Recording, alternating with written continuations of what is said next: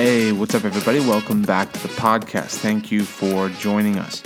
Thanks to everybody who's been sharing on Instagram and social media. We appreciate the shout out for sure. Let's dive back in here to laying the right foundation. I'm going to read our core text here, and it says it's Hebrews chapter 6, verse 1 and 2. It says, "Therefore, leaving the principles of the doctrine of Christ, let us go on unto perfection, not laying again the foundation of repentance from dead works." We covered that this past Monday. Faith towards God, we covered that on Tuesday. Doctrine of baptisms and of the laying on of hands, of the resurrection of the dead, and of eternal judgment. So today we dealt with the doctrine of baptisms. We're going to talk about the laying on of hands. The devil's only going to attack what's important. So when you look at the modern church, the Christian church, you see a church model. For me, I'm glad people ultimately go to heaven. I want people in heaven. I don't care how they have to get there, if they have to be tricked into it, if they get saved thinking that Jesus is their ticket to financial prosperity and that's the reason for getting saved, and then they realize that eternal life is worth more than silver and gold. I don't care how they get into the kingdom of God. I want them in the kingdom of God. But you can see that there's a mainstream church movement that is devoid of the power of God. And this is an area that has come under scrutiny, come under attack. And so we're going to talk today about the purpose of the laying on of hands, what it's used for, and then a couple stories here at the end. But the first one is Acts 8:18. I want you to see, first of all, Acts chapter 8, verse 18. And it says, if I can find my scripture here, it says, Now when the apostles, Acts 8:14, now when the apostles which were at Jerusalem heard that Samaria had received the word of God, they sent to them Peter and John, who when they were come down prayed for them that they might receive the Holy Ghost. Verse 17, then laid their hands on them and they received the Holy Ghost. And when Simon saw that through laying on of hands the Holy Ghost was given, he offered them money. Really what the laying of hands is for, the main thing, is it's a transference of the power and the anointing of God. The laying on of hands is a point of contact. If you look at all the miracles of Jesus and all the miracles you see in the Bible, there's always a point of contact. It's not always the laying on of hands, but there's a doctrine of the Christian church to lay hands. Number one, for the transference of the anointing. Number two, for the giving of the Holy Spirit, for the Holy Spirit to be given. Number three, for healing. Mark 16, 17, and 18 says, and you shall lay hands on the sick and they shall recover. I'm going to read Acts 9, a couple verses here. Acts 9, verse 12 and then 17. It's a familiar passage. It's Saul, who becomes Paul, who's persecuting the church. And it says, and the Lord said unto him, arise and go. This is verse 11. This is the Lord, and there was a certain disciple at Damascus named Ananias, and to him said the Lord in a vision, Ananias. And he said, Behold, I am here, Lord. And the Lord said unto him, Arise and go into the street which is called Straight, and inquire in the house of Judas for one called Saul of Tarsus, for behold, he prays, and has seen in a vision a man named Ananias coming in and putting his hands on him that he may receive his sight. Verse 16. Verse 17, Ananias went his way and entered into the house, and putting his hands on him, said, Brother Saul, the Lord, even Jesus, that appeared unto you in the way as you came, has sent me that you might receive your sight and be filled with the Holy Ghost. And immediately there fell from his eyes as it had been scales, and he received sight forthwith and arose and was baptized. So we see the purpose here is for the transference of the power of God. I've been reading books by John G. Lake, books on healing, and he describes healing, supernatural healing. There's a difference between supernatural healing and natural healing. God has given us supernatural healing as Christians. There's also natural healing, which God has given. There's a lot of people on this earth who aren't going to be getting healed from the gospel of the Lord Jesus Christ. They aren't going to be getting healed by the power of God. So there's things God has put. He's designed our bodies to rebuild themselves. But to understand, there is a difference between taking a vitamin C boost and having hands laid on you. But he describes, he explains healing, supernatural healing, as the anointing, which is on the inside of your spirit.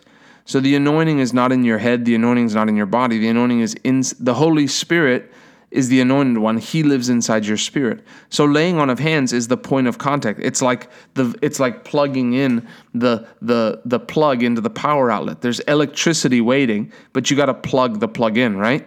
And so it's no different. When I lay my hands on someone to be healed, there's an anointing on the inside of my spirit that's going through my spirit into my body, through my hands, and then into the spirit of the other person and into their body.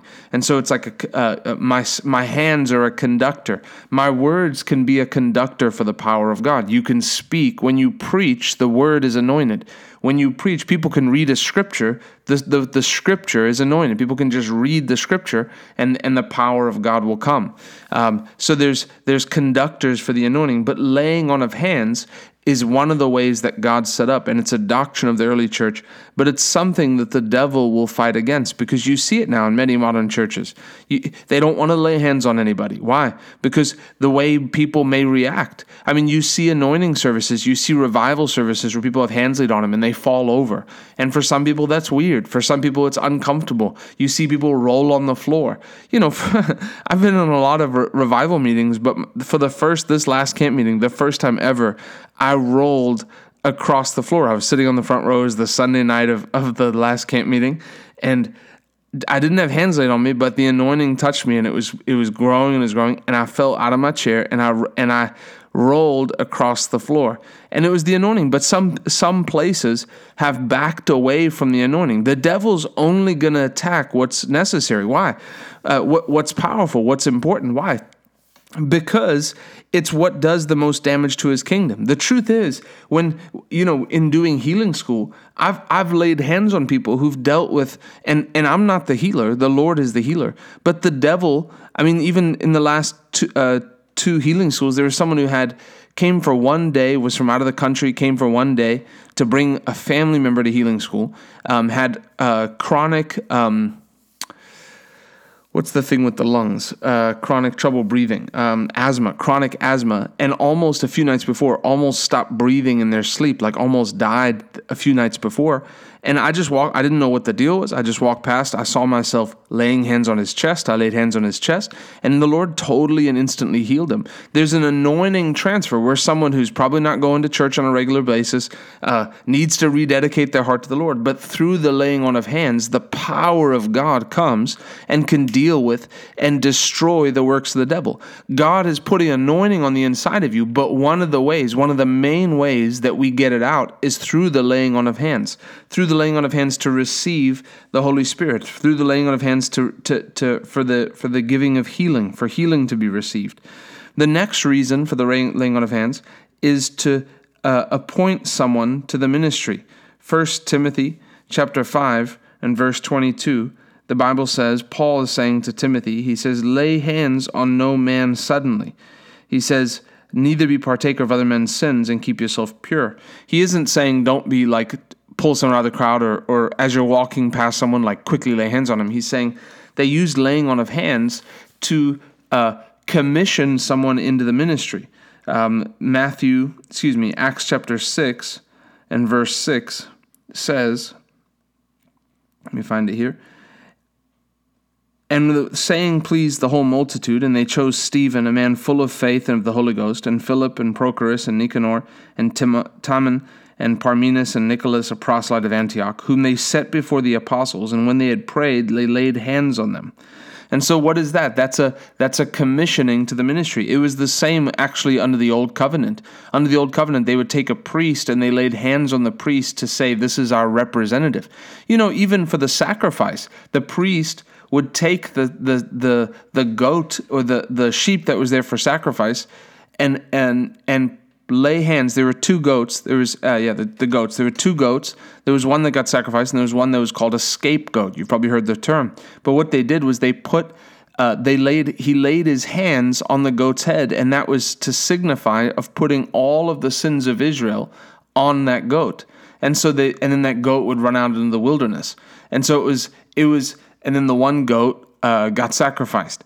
But you see that there's a transference that takes place. So the devil wants to fight that because the devil is afraid of the power of God. There's people that come in depressed, and they've been depressed for years, and then you lay hands on them, and the spirit of fear goes, and the spirit of heaviness goes. The devil is terrified of the power of God, because the devil will work for days and weeks and months and years. There'll be a depression that'll come on people, a heaviness, a darkness, and they get into the anointing, and in one moment in the anointing, an anointed person of God laying hands on somebody, and you'll see that lift. You'll see the works of the devil be destroyed. So it's something that the devil fights to get rid of. And let me read Deuteronomy 34 and verse 9. The next reason for the laying on of hands is to impart supernatural gifts. Deuteronomy 34 verse 9. And Joshua the son of Nun was full of the spirit of wisdom, for Moses had laid his hands upon him. And the children of Israel hearkened unto him and did as the Lord commanded Moses. So the reason he had wisdom is because there was an impartation from a man of God. The devil is going to come after this ministry of laying on of hands. Seeker-sensitive churches that don't ever call people up. I mean, ministering is part preaching, but that's not the end of your job as a minister. It's to, healing is administering the anointing for the needs of the people.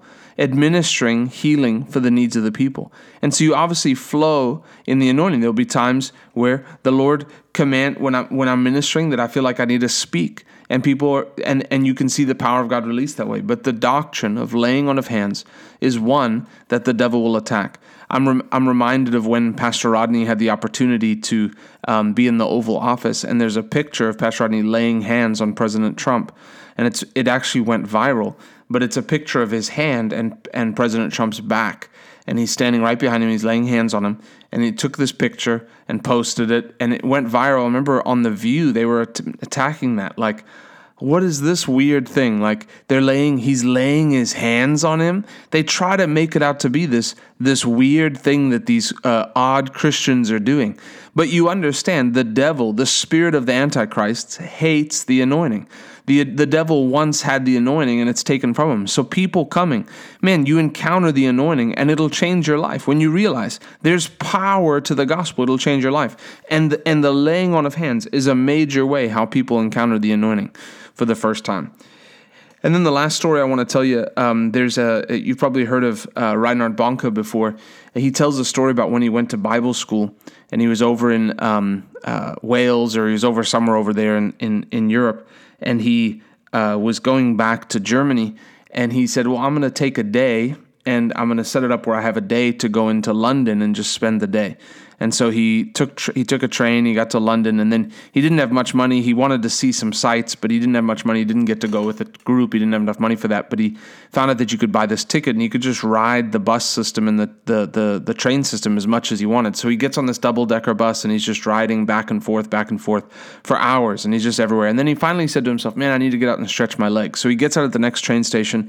It's a residential area in London, and he just starts walking down these streets, nice homes. He's just walking down these streets. He's just wandering, doesn't know where he is, but he's just wandering. And he walks past his house and he looks and he sees this sign that says, the home of George Jeffreys. And he thinks, George Jeffreys? George Jeffreys is the one who brought the revival of signs and wonders to the British Isles. This man was an anointed man of God, him and his brother. But this is one of the revivalists who had the power of God in his ministry. And he thought, well, Jeffreys is a very common last name. I mean, it's a town of 10 million people at this time. It's a very common last name, and George even more so. There's got to be thousands of George Jeffreys.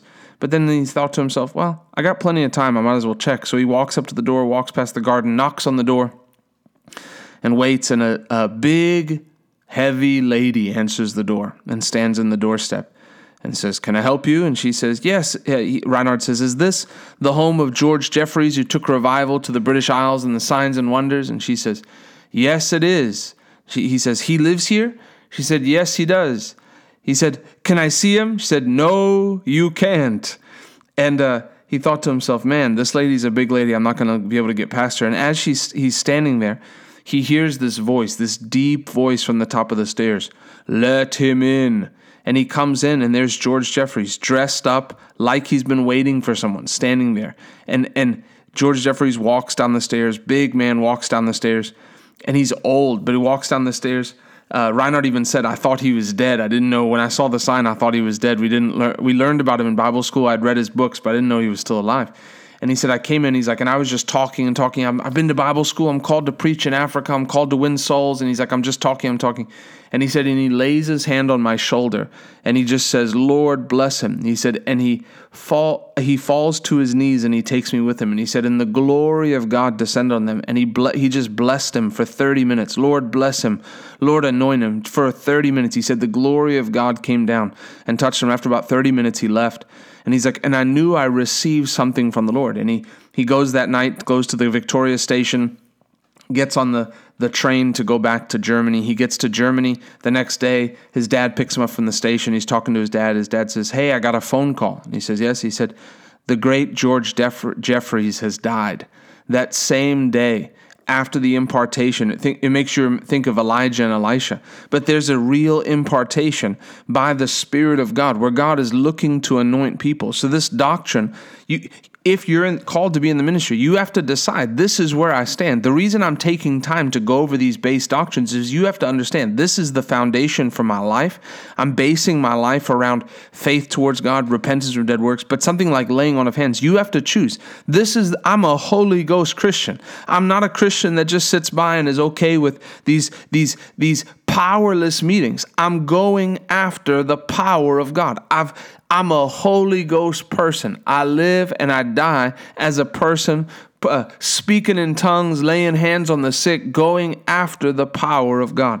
God is looking to place anointings on the inside of people and have people flow in the power of God. Pastor Ryan, who can lay hands on the sick? You can.